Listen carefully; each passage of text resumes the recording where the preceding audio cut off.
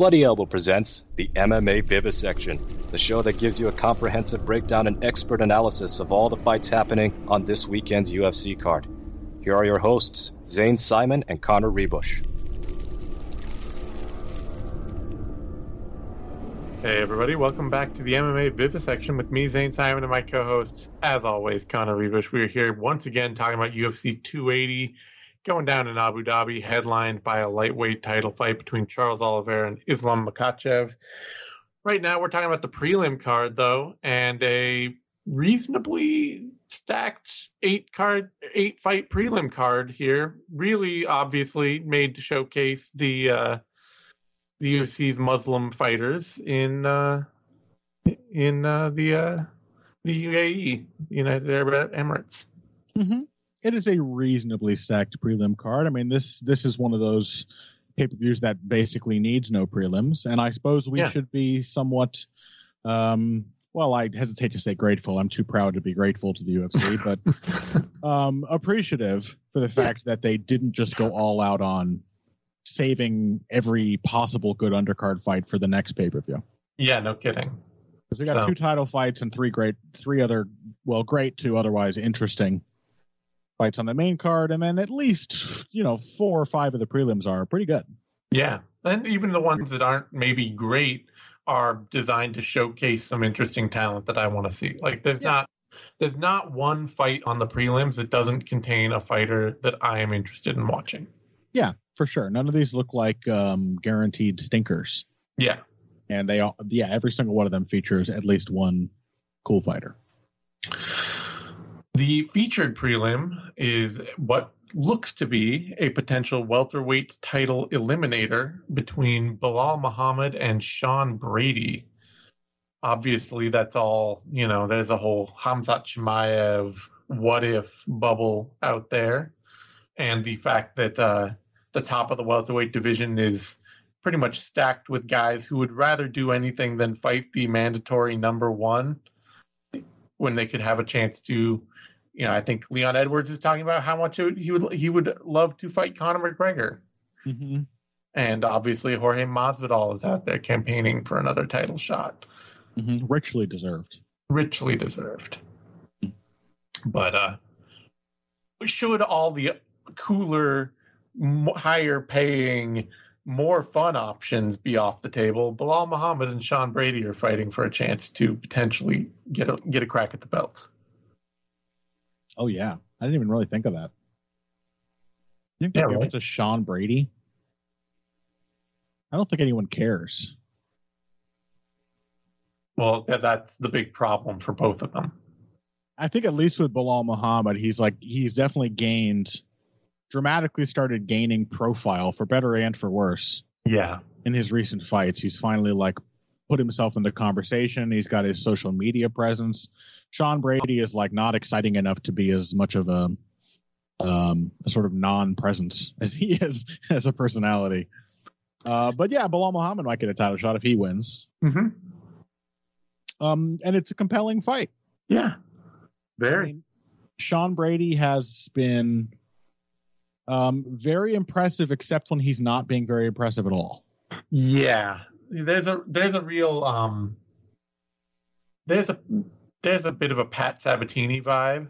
Yeah. To him, where you watching him and he's out grappling somebody and out wrestling them and going after him. You're like, damn, this dude is it. He is the total package. He can put the screws to somebody, and then suddenly a round comes around where he's just getting tooled standing because he got a little too tired from his own success, and all of his striking fundamentals just fall off a cliff the moment that happens.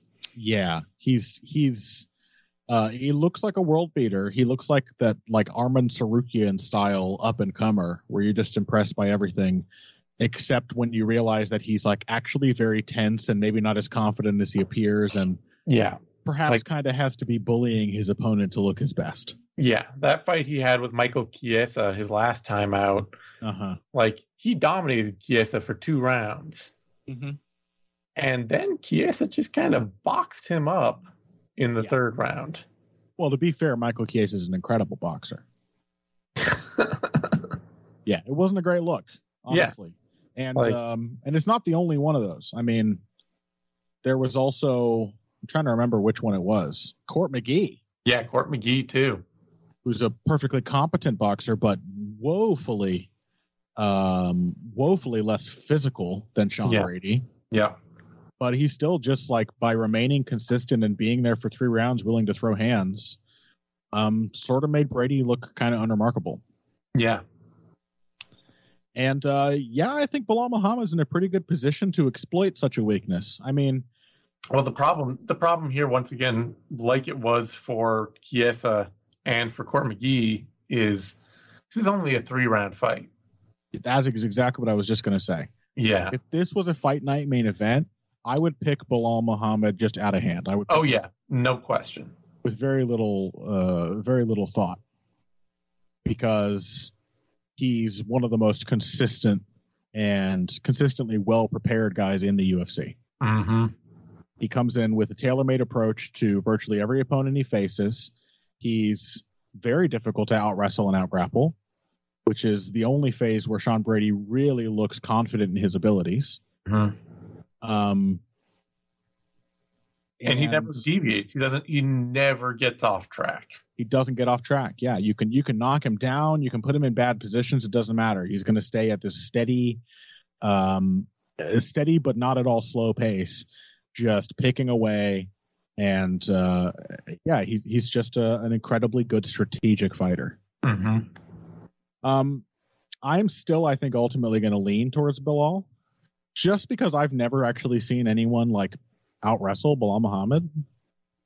Yeah, it is notable that like all the fights where he's been beat by better strikers who could either knock him out really quickly or would just had such a decisive speed edge over him on the feet. Yeah, that he did not have. He could not. It didn't matter how carefully he game planned. Right. He always had to step into range against Leon Edwards and get hit by a 1-2 really hard. Yeah. And even in those fights, Muhammad is always there. Like when the game plan does go out the window, when it's lost to him, he will go out there and try to create chances. Yeah. It doesn't tend to really work because he's not dangerous. Yeah. He's not a powerful striker. He really has to rack up volume to start hurting people. But he's an incredibly tough customer, even when you do have a big advantage over him. Mm-hmm. And I don't know that Sean Brady does have a big advantage over Bilal Muhammad here. He's really like he tends to be like a cage wrestler. Yeah, it's true. Has to get people, and a lot of it I think has to do with strength. Like certainly his technical expertise is more in positional grappling than it is in takedown ability. Mm-hmm. Which isn't to say that he fails to take many people down, but he tends to have to kind of muscle them off their feet after running them all the way to the face. Yeah, the incredibly massive back muscles always feel like a notable feature of his wrestling game. Yeah. Yeah, he looks like he's stopped like 80% way through metamorphosizing into a moth. The wings just haven't quite burst out of his back yet, but they're clearly in there. Yeah, the dude's got like Demetrius Johnson's back on a middleweight's body. He's a tank. Mm-hmm. But I mean, the problem with Bilal Muhammad using that approach against Bilal Muhammad is he just has great wrestling defense. Mm-hmm. Great clinch wrestler, good at defending shots, but also that, and I suspect this will be the approach he takes here, it can be really difficult to get him into those cornered positions. Mm-hmm. Doesn't have great evasive footwork, but he has lots of evasive footwork. Yeah. And he knows when that's enough to make it a cornerstone of his strategy. Like Muhammad is a guy who will very happily pressure and push a pace on somebody. But when he's against a more slow-footed, cumbersome striker like, say, Vicente Luque, and he just has to skirt around and make this big clunky guy reset as often as possible, he'll do it. Mm-hmm. And I think he probably will do that to Sean Brady. I think it's going to be hard for Brady to actually find like clean entries where he can get his hands connected or get both hands around the legs to really put his strength to use, he's probably still going to overpower Belal at some point. Yeah, I would say there's going to be one really decisive Brady round. It might be the first, it might be the second, it probably won't be the third. Yeah, where he just backpacks Belal. Or gets half onto back control and just puts all of his weight on top of Belal and shows no inclination to progress, but doesn't need to because Belal just can't tear him off. Mm-hmm. But he looks like a narrow enough style archetype for Belal to game plan around, and he's hittable enough and awkward enough when he does get hit that even without power, I think Belal might find what look like big moments against him to seal otherwise close rounds. So yeah, I'm going to take Belal for probably good preparation and then just lots and lots of activity and evasion. And otherwise really stalwart wrestling defense. It's hard because I see Sean Brady out there when he hits his takedowns, and he does look so damn strong. It's just one of those things where he gets his arms locked around somebody, even if he has to push them to the cage. And that's part of it too, is that he has, you say the technical part of his game is much more the grappling than the wrestling. Even when he, so he doesn't get the best entries on his takedowns all the time. Mm-hmm. But he puts people in places where they would normally be very hard to take down. Mm-hmm. And then he just wraps them up and takes them down. There is an inevitability to the strength that he shows. Yeah, very little technique required. Yeah. It's easy to see why he hasn't developed his takedown more, because it works. Yeah. I mean, Michael Chiesa is a strong man, especially at this weight class. Yep. And he absolutely ragdolled him. He had 5 of 8 takedowns. Even the round 3 where Chiesa was boxing him up is still a round where... Still backpacked him for 2 minutes and horsed him off his feet. Yeah. So it is really hard for me to think that Belal Muhammad can just be the answer to that. Mm-hmm. Even with 91% takedown defense, he's just not the world's best athlete. Nope. But I think I'm gonna follow you on this. I think it just Brady, when he gets tagged up on the feet, it feels too big. There's too big a chunk missing there, and he has. He's turned a couple of grappling heavy performances into submission wins, but I don't think he's going to submit Belal. Mm-hmm. And Belal is really hard to take down. He's really hard to take down, really hard to keep down. I have enough faith that we could be looking at one round where a third round where Belal lands a lot of strikes, a second round where he gets backpacked a bunch, and a first round where both men are feeling out the fight and Belal just lands more jabs. Mm-hmm. And I'll follow you and take Belal to win that kind of fight. But if Brady comes out and puts Belal on the mat right away and just starts building that momentum early and can do it again at the start of round 2, then he could just bank 2 rounds. Yeah. And it won't matter if he's tired. For all his admirable efforts, as I said, Belal is not really a comeback fighter. Yeah. Doesn't have the dynamism to get to suddenly turn a fight around. No. It's a very narrow margin. He can have a good round in the third where you're oh man, he's starting to get it. He's starting to figure out all the openings he needs. He often does. He often does. But he's still okay, but he lost the other 2 rounds. It doesn't, and you're not a finisher. So you figured it out over 5 rounds. We would both just pick Belal outright. I'm willing to ride with you on it. I think there's too much missing for Brady's game. I feel like this is the kind of point that he's getting to where his opponent is a good enough wrestler to really test and drag the worst parts of his game out of him. Yeah. But that might not be true. There's a very high likelihood that this is just a kind of grappling and wrestling test that Belal hasn't faced yet. Yeah. It really is. It's not just most of his losses are to guys who outstrike him or have a big speed advantage or something. It's most of his opponents aren't looking to go in there and out wrestle him. Yeah. So while he has demonstrated great defensive and offensive wrestling, great wrestling in general, Sean Brady is a test for him, much in the same way that Bilal's a new test for Brady. Yeah. I mean, the best wrestler he's ever faced, by far, no question, is Damian Maia at age 43. Yeah. You know?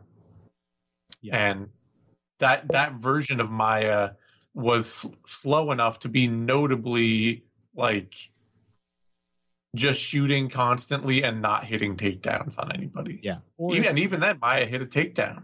Yeah, he hit one. Or it's Leon Edwards who didn't have to dip into his wrestling. Yeah. You know, but it hasn't that great takedown defense. You know, there are ways of looking at fights. You can be like, I don't know, I haven't seen him tested, but I can see it that you know, in the vacuum it's in, the technique is there, the reactions are there. Yeah, clearly his wrestling is great. Yeah, but Brady doesn't have to have good wrestling to out wrestle better wrestlers than Muhammad has faced. Yeah. And it is worth noting in that one fight where Maia got one takedown, he also did get like 4 minutes control out of it. Yep. I think we're looking at a clear Brady round, even if Muhammad wins. Yeah. So it'll be an interesting fight. I like it, you know. It's a good test. It's a great test because it's the kind of fight that Muhammad hasn't really faced, and it's a big step up for Sean Brady. Mm-hmm. So odds on the bout, Belal Muhammad is a very narrow underdog, opened at minus 225, jumped up to plus 104, is currently at plus 114. Sean Brady opened at plus 190, dropped to minus 127, is currently at minus 140. Close enough for me. Yeah, that's fine. All right, that brings us to a middleweight bout. Mahmoud Muradov, Caio Borralho. And it's a middleweight fight. So, as is so often the case with these middleweight bouts, you just kind of, whose amazingly one-dimensional game do you have more faith in being a more finished product? On the one hand, you've got Mahmoud Muradov, who really just wants to go out there and box with people. He's got the speed. He's got the some of the footwork. He's got the offensive footwork. He's got, you know, the power to really shock a lot of people right out of the gate. But we've also now seen at this point, if you can put him on his back foot, that game really does start to fall apart. Mm-hmm. Like, just through sheer strength of will, Gerald Mearshart survived getting dropped like 3 times and was just like, what if I just keep pushing forward and I'm there to counter you every time you throw a 1-2? And it won him the fight, you know? Mm-hmm. It trapped Muradov into a point where he was getting cracked, where he was breaking because he put so much investment into his speed and in his ability to get in and land something and get out. And if you keep putting him in positions where he can't get out, you're backing him to the cage, his defense is not prepared. His confidence is not prepared for that. And on the flip side, you've got Caio Borralho, who is just out there like, I'm not going to have a dumb fight with you where I strike. I'm not going to do anything other. Like, if I can go out there and hit a big takedown on you, that's all I'm going to do. If you show me a sign that I can get in on your hips, I will do that over and over again. And he's got this sort of funky, like everybody who's tried to copy Lyoto Machida style, where you're like, yeah, that's like 2 or 3 of the core elements that Lyoto Machida had that nonetheless, good job. Yeah, that nonetheless entirely fails to take advantage of the exact things that made Lyoto Machida good. Yeah, which also, happens to themselves be taking advantage of the exact era and division in which he was fighting. Yeah, I mean, Machida had to change a lot when he dropped to middleweight. He sure did. And Bohayo is out there just sort of riding Machida Classic in a very, what if I don't throw a counter every time you step in? Yeah, kind of way. Machida Classic, but also the beta version of Machida Classic. Yeah. It's like that, those playtest versions of games that LucasArts would send out way back in the day, where you'd play the opening frame scene of Day of the Tentacle or stuff like that, and you'd be like, oh, I've done a couple of pieces to solve how this game might go, and then you realize you actually can't go anywhere or do anything else because I never expected I'd hear Caio Borralho compared to the Monkey Island 2 demo. Right.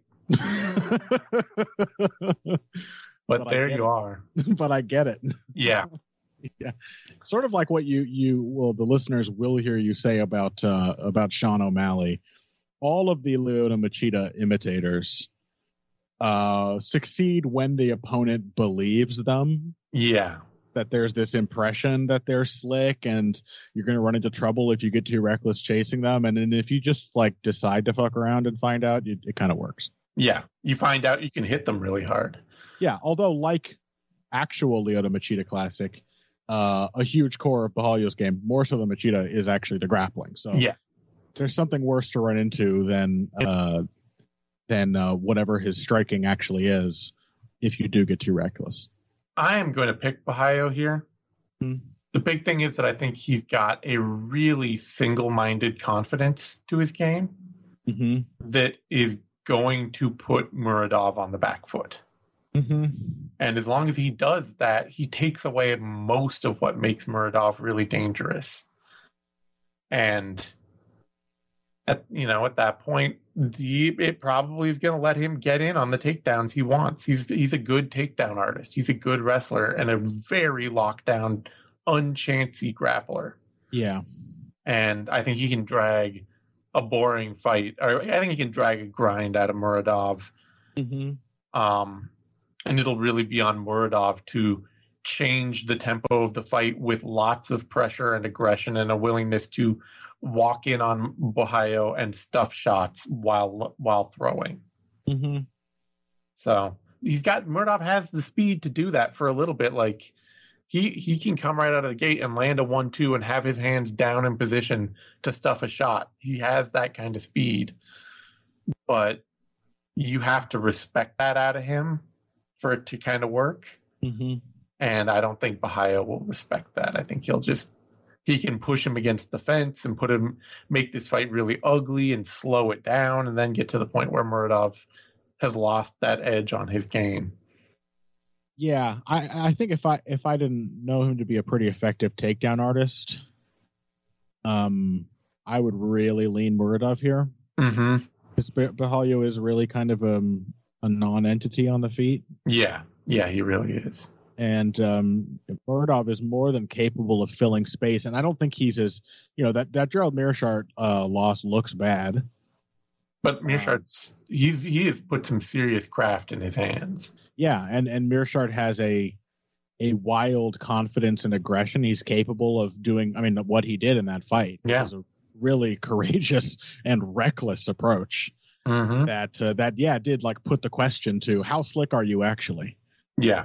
And I don't think Borralho has the capability to do that with his striking. No, he certainly does not. I'm not even super confident he'll be that willing to pressure. And if he doesn't, I think this is going to be very difficult for him. Yeah, if he doesn't pressure, Muradov will almost certainly take a really hard fight to him. Yeah, because Muradov is agile. He's very fast.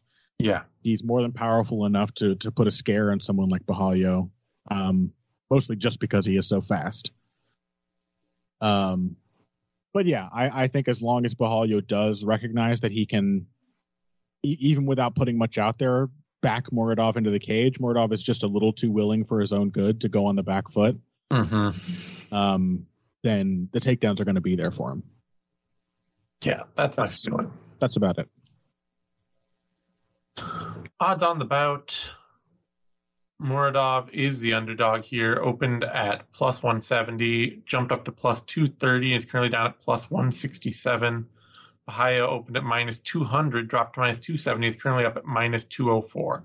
Yeah, I'm okay with this fight getting closer. Bahia is young. He's pretty, inexperienced out there. 13 fights. He's 29. He's not actually that young. He's a really kind of only shown up on the radar of anybody lately, I suppose. It's more to be more precise. But he, I'm not at all like he's only 5'10" Bahia, so he's not even huge in the division. There's a good chance that his game runs into something that runs it, into a point where it doesn't work. I just think it's middleweight, so being only good at one very specific thing, it gets you a long way. It takes you far. Yeah, as we know.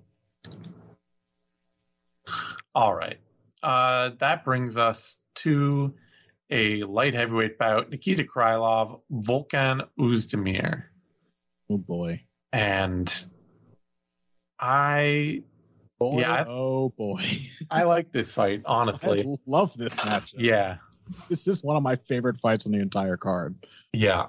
And it's such a light heavyweight fight. Yeah. Man, all the power, all the speed, none of the durability or cardio. It's just how light heavyweight rolls. Yeah. I think at first glance, I look at this matchup and I lean Nikita Krylov for sheer balls. Like, just the way he fought Gustafsson was so stupid that it was brilliant. Mm-hmm. He was like, Gustafsson was like looking fine, way better than I've seen him look in recent fights, which is not saying all that much. Yeah, he looked like he got into some trouble and he was on his way to like recovering and settling in. It was looking like the beginning of a veteran performance. And Krylov was like, "No, I don't believe you." Bullshit. Yeah. He just kept hitting him in every position from which it was possible to hit him, and that works against Oezdemir. It does. You go out there and you take an absolute war to Volkan Oezdemir. Yeah, you can break him. You can really put a scare into Oezdemir without much other than just the confidence to engage with him. Yeah. Just showing that you're willing to stand toe to toe. You're willing to fight him everywhere the fight goes. And that is, by the way, another great sign for Krylov in this fight, that he's such a willing wrestler and grappler, that he at least has some switch ups. Mm-hmm. That like favor him in a way that they may not have against somebody like Gustafsson, although I don't know how solid Gustafsson's defensive or offensive wrestling are anymore. No, I think Gustafsson is I think there's there's a facade, enough facade of Gustafsson left to probably make him feel like things go pretty well in training. Yeah. And then I think that breaks down really quickly these days. Yeah. You saw, I mean, they made Gustafsson versus OSP. Yeah. And they billed it as, canny marketing here, two of the most seasoned light heavyweights. Yeah. Yeah. I thought your Rome made Carthage one of the most seasoned Mediterranean cities. Yeah. These guys are two of the most seasoned light heavyweights, much in the way that Carthage is one of the most seasoned Mediterranean cities. Salted the earth. Yep, it is technically seasoned. Yeah. And yeah, I really lean Krylov just for that, just for the psychological edge that Oezdemir has not looked technically bad in his recent fights. I mean, and also when people have failed to follow up on putting a scare into him, he has shown like he's more collected and he's more put together and he's more calm about his approach than ever before. Yeah, he's having maybe a bit of like a Charles Oliveira renaissance where like he's been scared enough times now that he realizes, oh, like that's not actually enough to beat me. I can survive. I can fight my way back in. I'm a really capable, well-rounded fighter. Yep. And I'm dangerous too. I can scare people. I can hurt people. But Paul Craig literally had to beg him to win the fight. You know, Paul Craig was super aggressive and was aggressively falling on his ass every 30 seconds. And Oezdemir did not have the wherewithal to take him up on that offer. Here, please beat me. Until like literally he could no longer escape the guard attempts. He's like, I guess I'm going to punch this guy in the face. And then he started wrecking Craig even on the ground. Yeah. He had to be strongly persuaded to win. There has been an overcorrection in Ozdemir's game to that degree after the Cormier loss and the Anthony Smith loss. Yeah.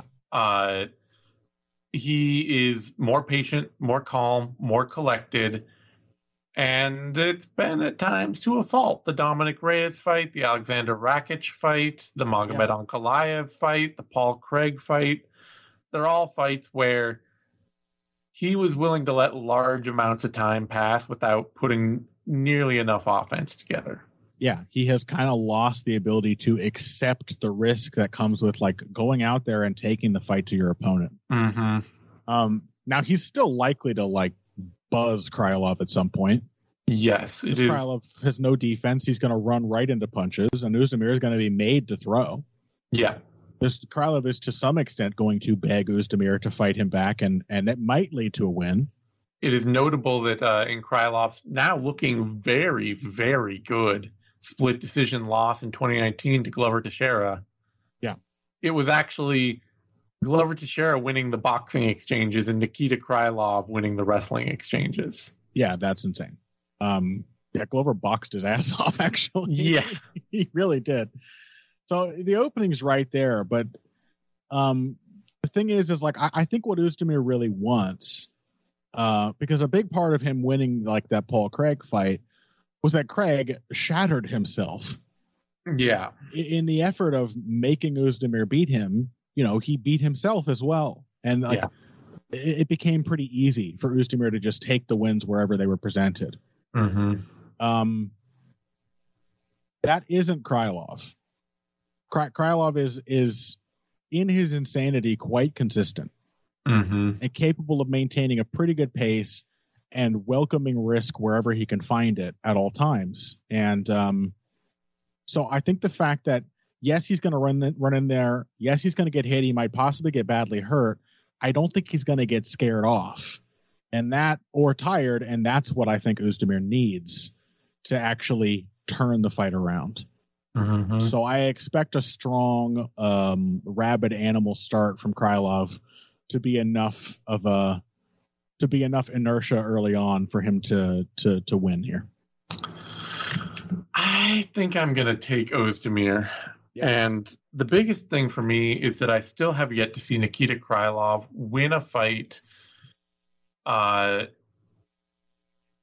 perhaps, you know, where he's not getting a quick KO. Sure. Where he doesn't have a decided wrestling advantage. That has actually been like the big sort of secret background of Nikita Krylov since he left the UFC voluntarily, and went on to the regional scene, and then came back. Was that he has to his comfort zone, the thing that makes him able to maintain his wildness and to maintain his momentum in the fight, is his ability to take people down and get on top of them. Mm-hmm. And he's not such a great wrestler that I don't think Oezdemir can stuff him, especially not early. And if he can stuff Krylov early, then I think that Volkan Oezdemir can land big enough shots in each round to make up for the volume that Krylov is putting out there. Yeah. And I think it'll be a thin a narrow fight, a fight where you're like, man, Ozdemir, every time you hit this guy, it looks like it hurts him. Do more of that. Yeah. A common refrain in Özdemir's last six fights. But I will take it to squeeze out a very narrow, ugly win where Krylov is like also for large stretches just like pushing Ozdemir into the fence on a double leg that he's not getting, and he just won't let it go. Yeah. So I'll take Volkan Ozdemir. Yeah. I don't know. I think Ozdemir is certainly a solid enough defensive wrestler, but it doesn't get tested all that often. Yeah. And Krylov, he will just go for it over and over and over. Yeah. If Paul Craig had literally attempted one takedown, he might have won that fight. No, Paul Craig attempted like 20. Attempted. Yeah. Not reaching for the legs and then falling over without even making Ozdemir sprawl.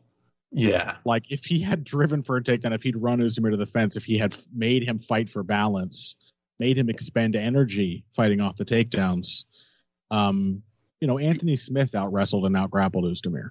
He was 0 for 15. Well, Craig was 0 for 15. But yeah. Anthony, but I'm saying, not just the numbers. They weren't real takedown attempts. They were disguised guard pulls. Yeah, it should be noted. Will try to force Ozdemir off his feet. Anthony Smith's only takedown was in the third round. It resulted in 1 minute and 23 seconds of top control. Mm-hmm. And a submission. And a submission, yeah.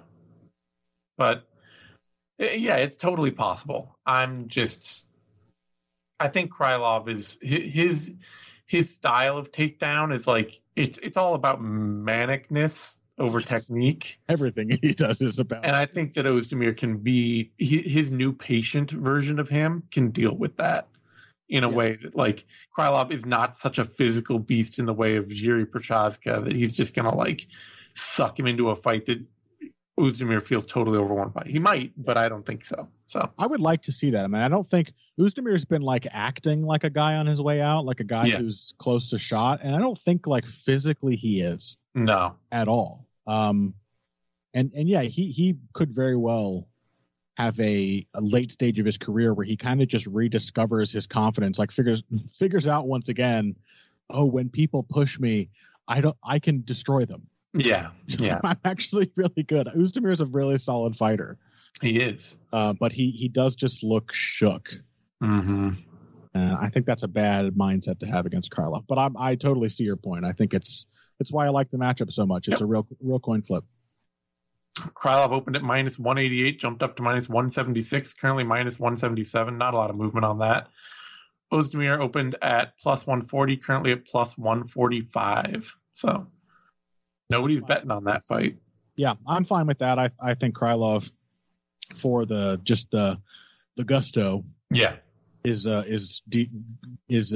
worth being a small favorite, but no more than that.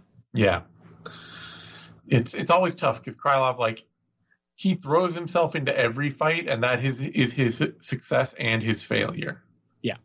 Yeah, like the Paul Craig, he was beating Paul Craig's ass. You go back and watch that. He lands like he postures up and lands like 5 punches, bouncing Paul Craig's head off the canvas. Mm-hmm. And Craig like even goes like looks like he's about to go limp for a couple seconds, and you're just like, this fight is over. It's done. There's no question. And then he just gets submitted. I love light heavyweight. It's awesome. It really is amazing. Like,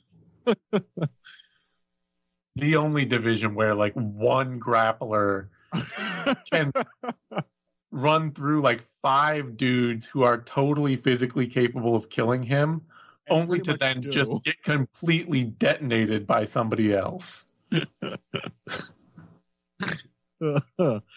Yeah, this is truly like just raw matchmaking, one of the best matchups in the whole card. Yeah. It seems so competitive and so unpredictable. Totally. Love it. All right, that brings us to a featherweight bout. Zubara Tukugov, Lucas Almeida. And I guess Lucas Almeida is a substitute here, I think.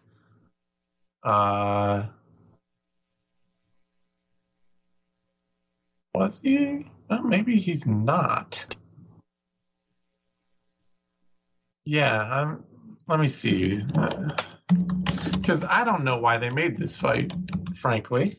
Tapology says Tukugov was scheduled to fight Nate Landwehr in August.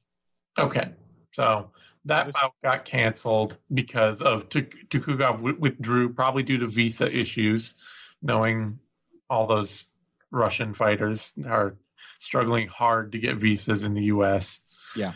And so Almeida was probably the dude willing to step up and be like, oh, yeah, sure, I'll fight that guy. And in Abu Dhabi, why not? But without knowing when exactly the contract was signed, he's probably had at least a full month. Yeah. If not close to 2. Yeah, it's not short notice in that way. I'm just trying to figure out, like, what happened to make the UFC book this fight? Yeah. Because Lucas Almeida's fun. This will be a fun fight. He goes out there. He's got a lot of fun offensive tools. He throws like that classic Brazilian power Muay Thai game. Mm-hmm. Sharp, fast punches and kicks. Really heavy on the kicking game. Really snappy with his punches. Willing to step in and stand in the pocket. Get a little rote and mechanical. Get hit really hard on the return. Mm-hmm. But he stays after it, Mm-hmm. He's confident and he's willing to go after that game. And super busy with the low kicks. Yep. And Tukugov is, he's kind of got that archetypal Dagestani Sambo style. Yep, the Sambo striking. He is not the deepest wrestler you've ever seen in your life. He's not the deepest grappler you've ever seen in your life. He's not the deepest striker you've ever seen in your life. But man, is he strong and fast, and he can pull any one of those things out at any time. Yeah, he is an incredible athlete. Yeah, and he can pull out a single trick that you won't expect. It'll be like, oh, here's a corkscrew overhand delivered from 5 feet away that just absolutely wrecks you. Or here's a power double leg where he lifts you off the ground, carries you around the cage, and then slams you into the mat. And then immediately takes your back and handcuffs you into the wrestling ride, and then doesn't really do a lot and kind of lets you up and gets a little tired and goes for that same lunging overhand again. And you're kind of like, well, I just saw this. I know what to do with this time. And serious steam can be taken off of Tukugov's game if you've got a really deep style that you can depend on and have the confidence to stand in and deliver it. I don't think that's Lucas Almeida.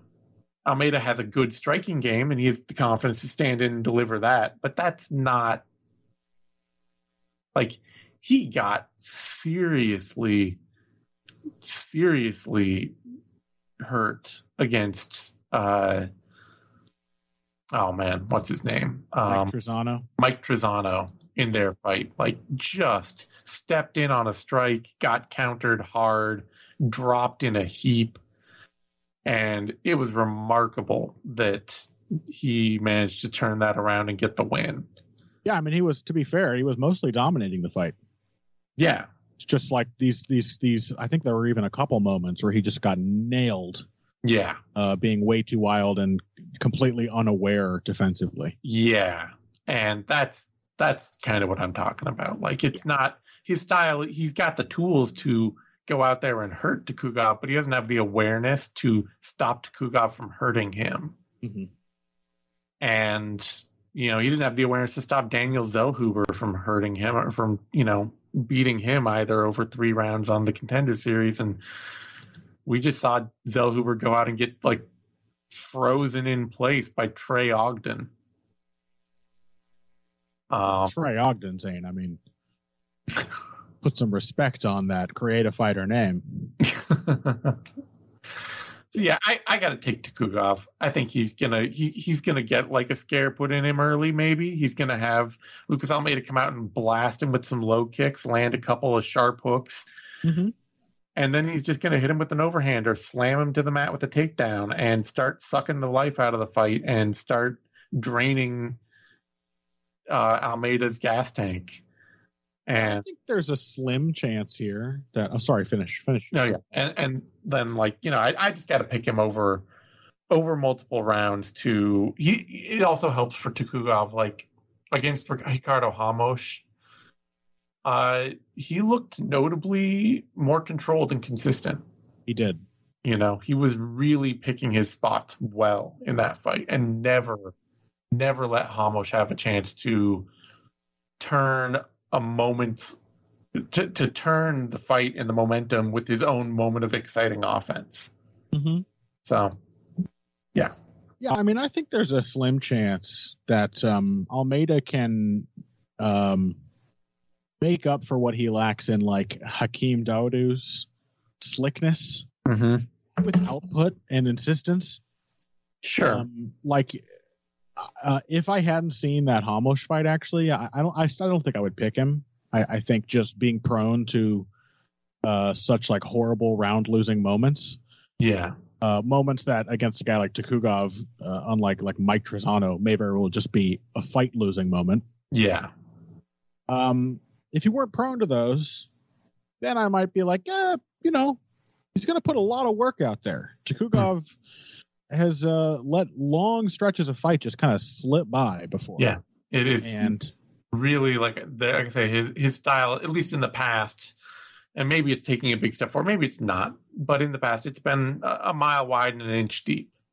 Yeah, absolutely. And missing all of the connecting pieces, whether it's footwork, whether it's feints, whether it's, more than one punch at a time, all the little interstitial things that connect those big moments and set them up or follow up on them. Tukugov has often lacked those. Mm-hmm. And only because he's such an incredible athlete has he skated by. A lot of Tukugov's wins would have been losses. Yeah. Without some of those moments, several of those wins. He blew Lerone Murphy out of the water for a round in his in Murphy's debut. Yeah. And then ended up with a draw for his trouble. Yeah, and he's had plenty of other split decisions, fights where he hasn't really found any big moments, but he's been menacing enough and mobile enough that the opponent hasn't been able to force anything on him. Yeah. Almeida is very active and presents a really diverse striking attack. Mm-hmm. Body kicks, leg kicks, combinations, jabs, and he strings his strikes together really well. But it's both the fact that he gets dropped by everyone, to the extent that maybe a guy like Tukugov just cleans his clock with one of those openings, and also that Tukugov looked really good in his last fight. Yeah, he went out there, and maybe that's his. Ramos is a fighter who is particularly susceptible to being pressured. Mm-hmm. But I still wouldn't have expected Tukugov to go out there and just consistently and intelligently pressure him the way he did. Yeah. Tukugov looked finally like he has seriously gained something with all the experience he has. Mm-hmm. So you got to pick Tukugov. I still like the matchup. I think it'll be very fun. All the moments Tukugov isn't wrecking Almeida is going to be putting strikes on him. Yeah, that's true. Yeah, and it's also the wrestling too. It has to be considered just a shockingly quick takedown, and even Trizano had some wrestling success against Almeida. So, gotta pick Tukugov. Odds on the bout: Tukugov is a favorite, not a wide favorite, not nearly as wide as I would have expected. He actually started out as an underdog, opened at plus 130, and immediately was adjusted down to minus 140. Currently out at minus 159. Almeida opened at minus 150, jumped up to plus 125. It's currently at plus 130. I get that Almeida's fun, but Tukugov doesn't even have to fight well to win. He's proven that his whole UFC career. Yeah, I'm a little shocked by this because Lucas Almeida is, he's the kind of Danny Chavez. Oh damn it, who's that other guy they brought back recently? Sean Serrano. Oh yeah. Kind of guy where You watch him get a chance to just strike with somebody, you're like, damn, this dude's a lot of fun. And then you're like, okay, yeah, but there's a lot of other parts missing here that other fight, at this level, those guys tend to come and go pretty quick. Is he notably better than Kevin Aguilar or Gerardo Ramos? No, I don't think so. Is he better than Douglas De Silva, who Tukugov also beat? Like, no way. Yeah. Tukugov is like I said, even when he fights badly, a very difficult guy to look good against. Yeah. Super dangerous. So, yeah, I'm a little surprised that the odds are skewed the way they are there. Mm-hmm. I agree. All right, that brings us to a welterweight bout. Abubakar Nurmagomedov, Abubakar Nurmagomedov. I'll put stresses on the right syllable. Against Gadzi Ermagurdziev. Ermagurdziev. Yeah, I'm going to take Nurmagomedov here. Ermagurdziev is cumbersome. Yeah. He's fairly flat-footed. He's not a polished striker. Nurmagomedov, I think, is one of those guys who is sort of awaiting a rude awakening. He's already had a couple. Well, fair. Yeah. I don't think he's quite as slick as he still thinks he is. But he can play the part of Matador in a matchup like this. Yeah. He moves a lot. He's got a good, quick, and consistent jab. And I think that's probably enough to just kind of lead a guy like Ermagurdziev around by the nose and sort of just stay out of trouble, stay out of the pocket whenever he wants to. And in those matchups, I know there was a whole new layer of wrestling that Ermagurdziev faced against Bahalio. Mm-hmm. But it's like he's one of those guys he just gets visibly desperate. Yeah. And makes, takes huge swings without any setup and just leaves really, really big openings. Yeah, his game is entirely based around his ability to get somebody to the mat and start out grappling them. Yeah. And denied that. I mean, I think Nurmagomedov's footwork is enough that he can just sort of stay out of shot range. And denied those openings, Ermagurdziev is really messy. So. Yeah, I do have a moment's caution here. Because, it should be noted, Jared Gooden was the perfect opponent. He's the perfect opponent that if you have a slightly patient and practiced striking style, Jared Gooden's gonna make you look really great because all he does is step into the pocket and look to create exchanges with his head perfectly on line. So if you're I don't want to stay in the pocket, I'm going to step out of the pocket and still throw strikes, he will be there to hit every single time. Mm-hmm. No question. And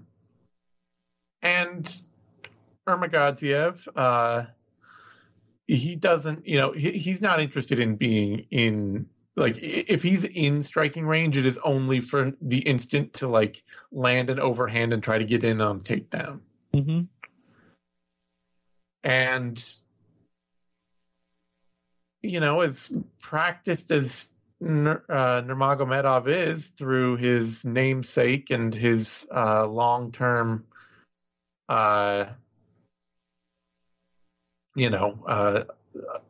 lineage, he's just not a very good athlete. Oh, is he one of the ones who actually is related to Khabib? He's his cousin. Oh, okay. I kind of forget because there's 1,900 Nurmagomedovs. Yeah. He's a cousin who was raised as a brother. He was raised with Abdul Manap as his dad, basically. Okay. And Khabib as his brother. Khabib calls him his brother. And he just doesn't have the same level of athleticism. No. And nor is he an Islam Makhachev of great technical precision. Yeah, although I would say he's more technical standing than Khabib. He has to be, but he's not that so well-rounded and precise that he can. I mean, the dude got dragged to an ugly draw by Bojan Veličković. Yeah. And that's kind of the thing, though, is that like Nurmagomedov is a former middleweight who's 6'1". Mm-hmm. If he can tangle Nurmagomedov up on the ground, he can get him really tired. Sure. And this is, he's been submitted twice. Yep. He has fought to a draw with Bojan Veličković. There is a lot of opportunity there for Nurmagomedov to really make this fight to find a submission to out grapple him, to out wrestle him and out just break him down, and break him down, TKO him for sure. So I have too many. I have too many general questions about Nurmagomedov's game. Mm-hmm. In general, like he's definitely one of those things where his record was just built on like this really thin series of can crushing performances where he was just a much better grappler and wrestler. Dude has a round 1 TKO by refusal to fight. My God. Against somebody who was 17-8. So not even somebody who like didn't have any experience or anything. At 130, refusal to fight. So right in the middle, the guy just like turned his back and shook his head and said, "I'm done." Yep. Okay. So. Yeah, I mean, Bahalyo, I think, was particularly poised to make Nurmagomedov look really bad. Yeah. Because he's like a wall for the one thing that Nurmagomedov actually does. Yeah. No, it's questionable how well he does it, but the one thing he's confident in doing, completely inaccessible to him there. Yeah. But the bigger problem, I think, is that he actually did make Caio look like Lyoto Machida. Yeah. He just got lit up in exchanges, and Bahalyo is not that effective a striker. He was just, every single thing that isn't Nurmagomedov crushing someone on the ground is really messy. Yeah, and I'll stick with Nurmagomedov as well here, just off of that. But it is like I the caution in my voice is around the idea like Jared Gooden is primed to make Nurmagomedov look like a much more effective striker in a number of ways than anyone else might. Yeah, that's true. He's just exceptionally stiff and one note in his striking. Not just upright, but head first. Yeah. Yeah, he's for like one of those guys who's not just hittable, but every time you hit him, it looks even cleaner than it was. He's got some of that. Oh, am I forgetting his name? Patrick, whatever. Pat Cummins. Yeah. Pat Cummins effect. Yeah. All right. Odds on the bout. Nurmagomedov opened. He is the favorite. Opened at -180 and was sticking pretty much right flat there until a couple days ago when he shot from -180. Well, I shouldn't say shot. It's the scaling on these graphs is different for everyone. Right. So, in fact, a very minor amount of line movement. He went from -180 to -172. But it looks shot from 180 to 170. I know. You look at the graph as it is on Best Fight Odds. Yeah. And it looks like it just like because that's all that it's moved. So we're really zoomed in on this. Yeah, we're really zoomed. The line has changed almost none since it opened. So even a little change, even though it's been open a month, looks huge. Yeah. So surprising just that this dude is an actual relative of Khabib's. Yeah. And no one's just slavishly dropping money on him.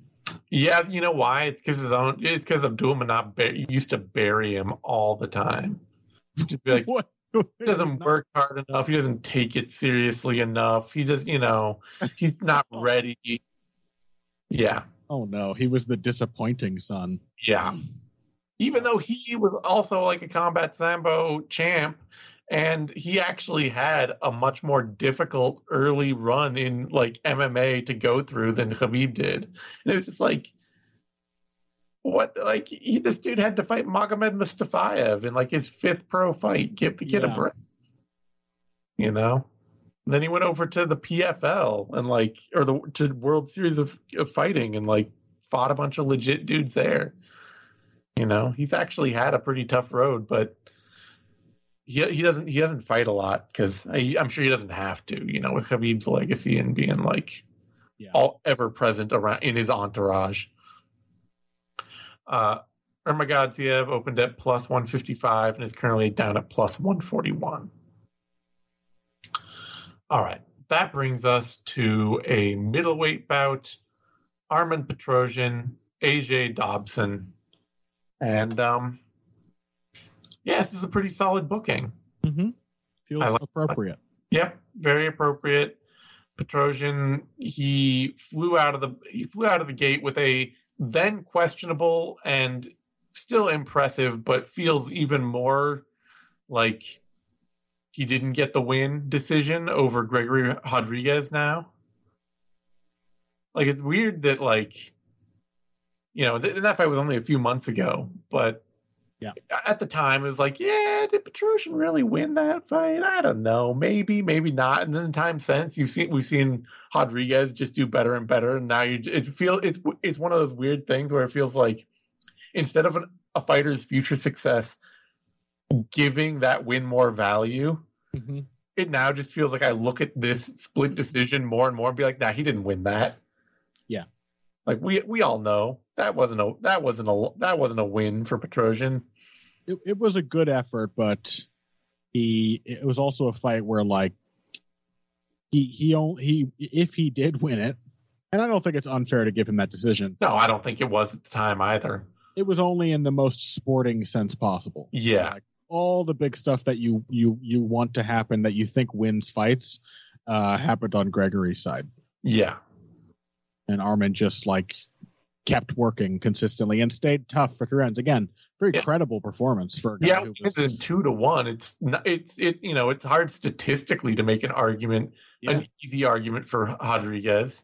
Yeah, except that he, every time he got hit clean, he was teeth flying out of his mouth. And he showed his toughness. He showed that he does have the ability to go 3 hard rounds and do enough to win. And it's very credible, but also is that a style that is going to continue netting you wins? Not at the Rodriguez level. Yeah. Which is why this feels more appropriate. Yeah. And he's in here taking on AJ Dobson, who he feels, both men are. I think Dobson to me feels considerably more like a fighter who has stepped in further over his head than he realized. For sure. Petrosyan, he's got a busy, practiced, sort of kickboxing volume style that it feels, he's going to improve on it. He's going to grow in that style. He could use other aspects to his game, but you give him another year and he's just going to be further down the road on that style. Yeah. Dobson is a little bit more like unformed clay here, where you're oh yeah, you can hit some really hard 1-2s and you have some bullying clinch work and you're physical and you're strong, but I don't know if you know what you're good at yet. No, well, clearly, when he fought Malkoun, he was still figuring things out, and he did show some new looks. Yeah. But they were not sustainable because he's just learning them now. So it's the question of not just, he's obviously a great athlete. It's not just a question of how much can you learn quickly? Is it going to be any of it going to be enough for it to stick? Yeah. All the fights are going to be hard. That's why I say it doesn't feel like he knows what he's good at yet. He hasn't found an area where he's just always comfortable. Yeah. He's finding things he has success with, but there's a big reason there's a reason that the blue chip native to MMA, never done anything other than MMA fighters still don't feel like the best prospects that this sport has to offer. Where we're still slathering over the idea of Bo Nickel coming into the sport as this great accredited wrestler, or looking at Izzy Adesanya running to UFC championship in 6 fights, and guys like Chase Hooper are on a really slow road, it feels like. Mm-hmm. And it's because you come in without like a single dedicated, absolutely rock solid, I can always depend on this skill base, and other fighters will have that and punish you. They will trap you because you're not such a great takedown artist that you can hit takedowns on somebody who has only been practicing takedown defense for a year. Or you're not such a great grappler that, some kickboxer who has just been like working on rear naked choke defense and giving up his back to stand is going to pay every time they do that against you. Mm-hmm. And then you have to kickbox with them. And I kind of wonder if that's what's going to happen to Dobson here. Mm-hmm. Like I think he actually does have like an amateur wrestling background, but let's see. I don't know how.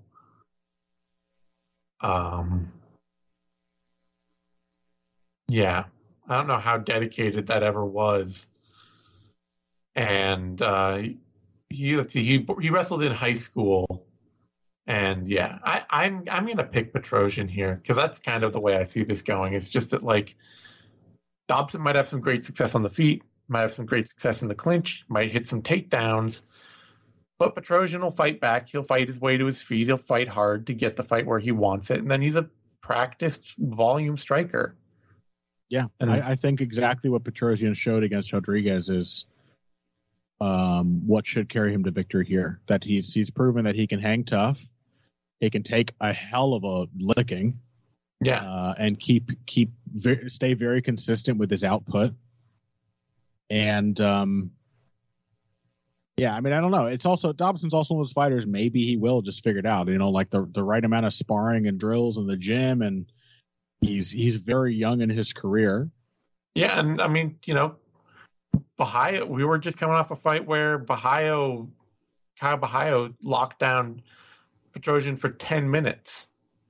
And we've talked, Bahayo is a very good positional grappler. Yes. But maybe Dobson can go out and hit takedowns and maybe he can hold him down for 3 minutes around or for 2 minutes around. Yeah, maybe. Although I also don't think that is...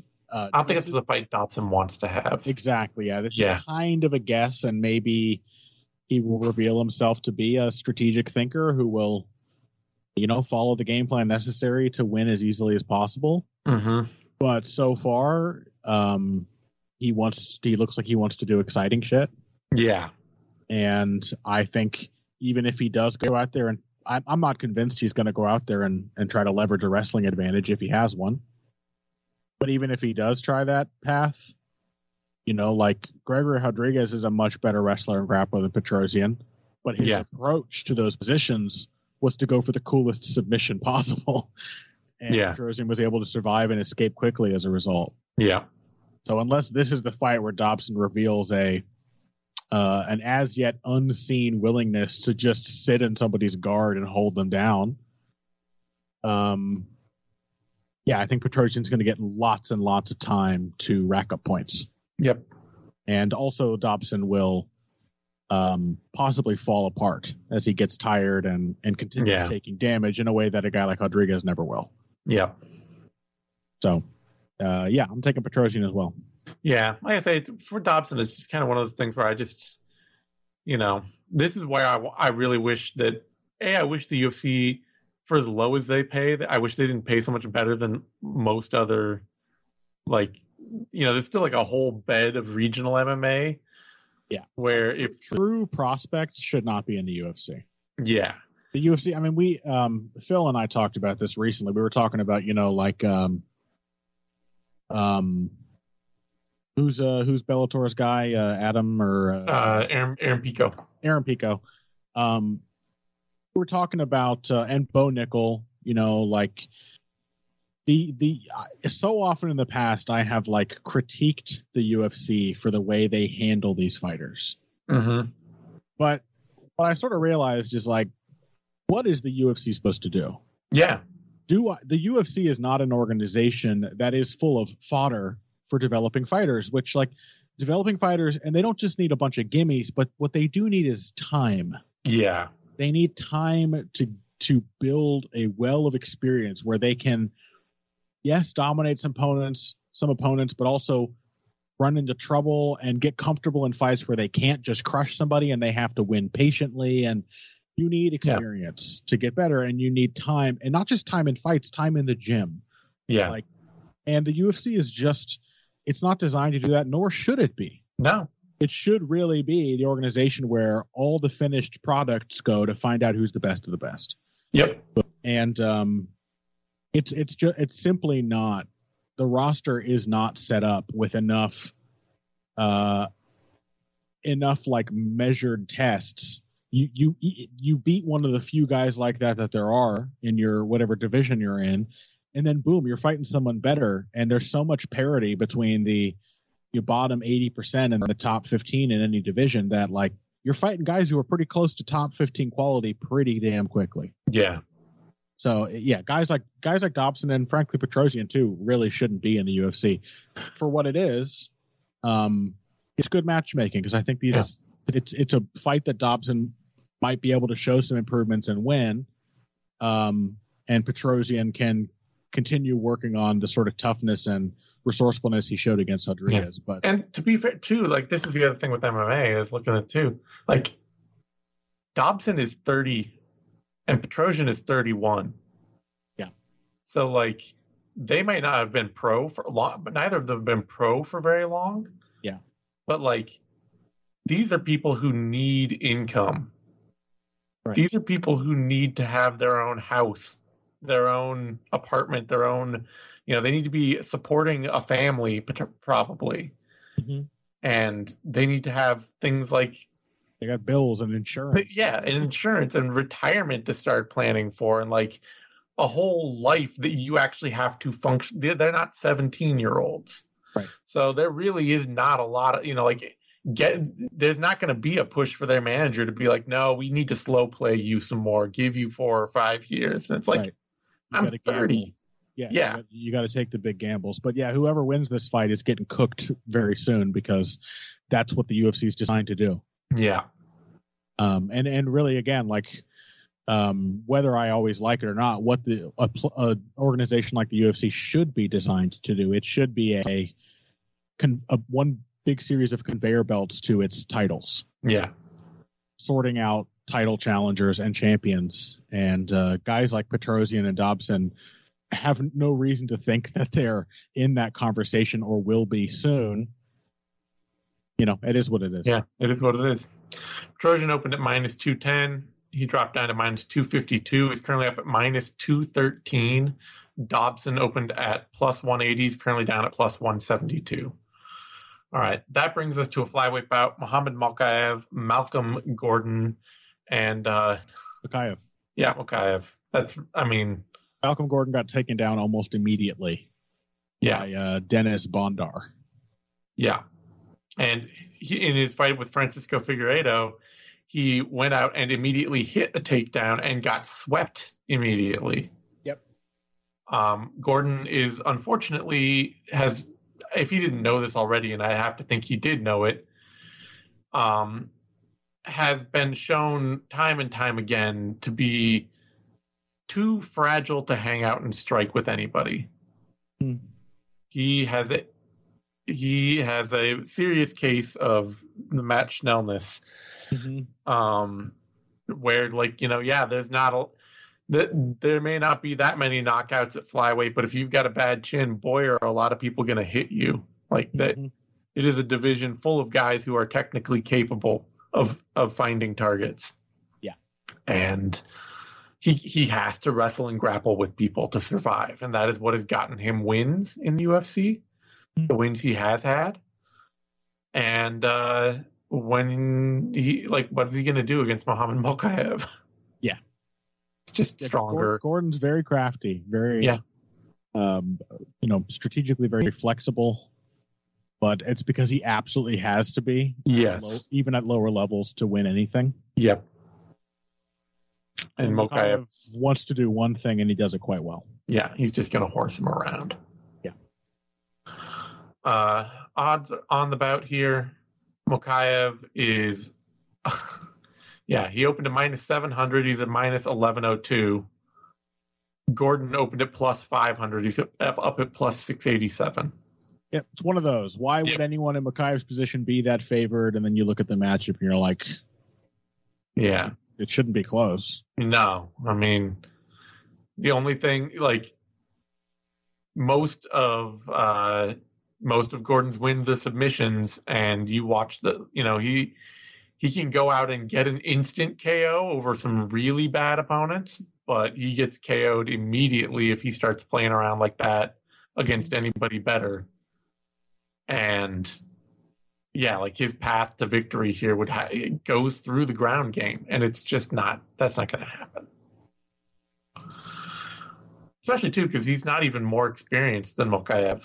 Like, he's been a pro longer, but Makhachev, he is the kind of young fighter that is what I think. That's like the ideal path for a young prospect in this sport. Is like he just stayed as an amateur for a long time, racked up a ton of experience against opponents that, had no business, who were never going to be pro, who couldn't really even compete with him. But at the same time, they got him a ton of comfort in the cage. So that now, as a young pro, he's going out into fights and he doesn't feel like there's anything he hasn't seen before, even as his level of competition increases. Right. Anyway, women's bantamweight bout, Carol Hossa, Lena Landsberg. And, this is an easy pick for Carol Hossa as well. Yeah. She showed a major hole in her game against the kind of wrestler like Sarah McMahon who could bring a level of wrestling to Hossa that she had never seen before. Right. Takedowns in positions where, Hossa was defending a lot of the first shots. Yeah. She was struggling. She was doing well to stay on her feet initially, but any change up from McMahon at all was just suddenly like, okay, wow, I'm not ready for this. I've never had to deal with this. Mm-hmm. Combined with McMahon's overwhelming physicality. Yeah, combined with McMahon's strength and power and physicality. And in Lena Landsberg, she's got somebody who doesn't have that physicality, doesn't have that strength, and who also depends heavily on taking people down, but almost entirely just from dragging people down from a body lock. Yeah, and clinches where Hossa is actually quite a capable clinch fighter. Yes. And whenever Landsberg can't drag somebody to the mat and out-wrestle them, she loses. Mm-hmm. And I think Hossa's just gonna be she's gonna be strong in the clinch. She's gonna throw a lot more. She's gonna land a lot more. She's gonna be tough and consistent, and should be a pretty strong victory. And for Landsberg, she's 40 and she's never had a physical game, but she's always had a game that relies on her physicality. Right. And she's very tough, and she's grimy and gritty, and not cut out to beat a well-rounded, more physical, younger. Yeah. If I am Lena Landsberg, I am proud as hell that I went out there and I beat Tanya Evinger and Macy Chasen. Oh my God! And I did that at 38. Huge feathers in her cap, absolutely. Yeah, and. Otherwise you're probably running towards the end of your career and it's not going to have a lot of competitive fights left in it. Mm-hmm. She did those things and she lasted 7.5 minutes with Chris Cyborg. Yep. She's got some serious credentials. Oh yeah, she did. You're right. No, yeah. I forgot. Uh-huh. She did fight Chris Cyborg. My God. Yeah. Oh. Uh-huh. Yeah. All right. Those are some serious credentials, but yeah, Hossa's going to beat her virtually however she wants. If Hossa somehow, even at points, gets out wrestled by Landsberg, she's got some serious reevaluating to do. But that is the rails firmly off of her as a bantamweight prospect. Yeah. But so far, the McMahon win, while, an upset and surprising to me, I hadn't realized that she had that weakness.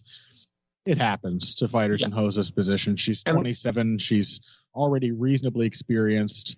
And who's going to replicate that? Exactly. McMahon is one of the very few fighters in this division who can do anything like that. Yep. Yeah. All right. Hossa opened at minus 275, jumped up to minus 230, is currently down at minus 324. Landsberg opened at plus 235, dropped down to plus 194, and is currently up at plus 250. Yeah, I'm fine with it. Hossa should be a reasonably sizable favorite. Mm-hmm. All right, on that note, we're going to wrap it up. You can find me on Twitter at TheZane Simon. You can find Connor on Twitter at BoxingBush. You can find both of us over at BloodyElbow.com. Give us a like, subscribe to our podcast on Bloody Elbow Presents on SoundCloud, YouTube, iTunes, Spotify, Stitcher, all that good stuff. And we'll see you next week for UFC Fight Night, Cater versus Allen.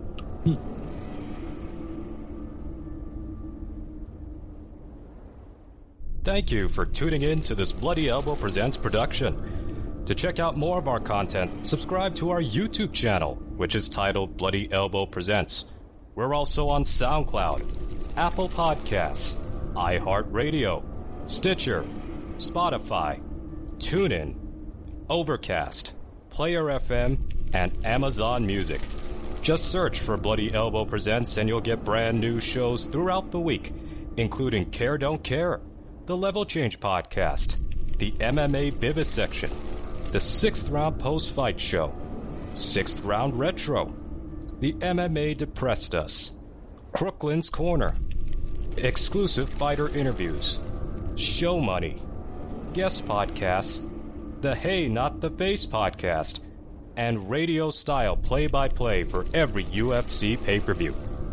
Be sure to follow us on Twitter at Bloody Elbow, Facebook at facebook.com/BloodyElbowBlog, and as always, on BloodyElbow.com.